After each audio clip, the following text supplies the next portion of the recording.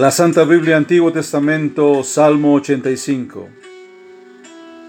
Tú fuiste propicio a tu tierra, Señor Jesucristo. Tú volviste la cautividad de Jacob. Tú perdonaste la iniquidad de tu pueblo. Todos los pecados de ellos tú cubriste. Reprimiste todo tu enojo, te apartaste del ardor de tu ira. Restáuranos, Dios, de nuestra salvación, y haz cesar tu ira de sobre nosotros. ¿Estarás tú enojado con nosotros para siempre? ¿Extenderás tu ira de generación en generación? ¿No volverás tú a darnos vida para que tu pueblo se regocije en ti? Muéstranos, Señor Jesucristo, tu misericordia y pon en nosotros tu salvación. Escucharé lo que hablará Yahvé Dios, porque hablará paz a su pueblo y a sus santos, para que no se devuelvan a la locura.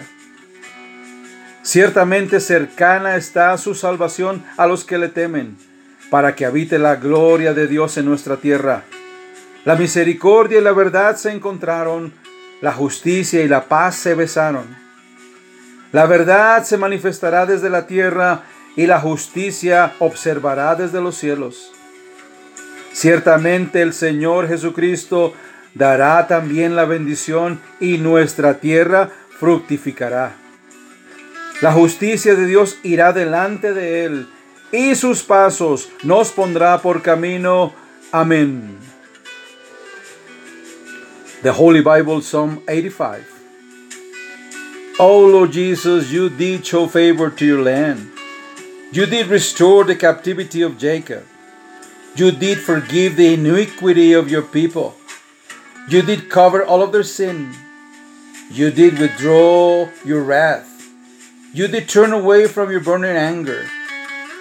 Restore us, eternal God of our salvation, and cause your indignation toward us to cease. Will you be angry with us forever? Will you prolong your anger to all generations? Will you not yourself revive us again, so that your people may rejoice in you? Show us your loving kindness, O Lord Jesus, and grant us your salvation. I will heed what the Lord God Jesus will say, for he will speak peace to his people and to his godly ones, so that they won't be back to folly. Surely his salvation is near to those who fear him, so that your glory may dwell in our land. Loving kindness and truth have met together. Righteousness and peace have kissed each other. Truth springs from the earth, and righteousness looks down from heaven. Indeed, the Lord will give what is good, and our land will yield its fruit. Righteousness will go before the Lord, and he will make his footsteps into our way. Amen.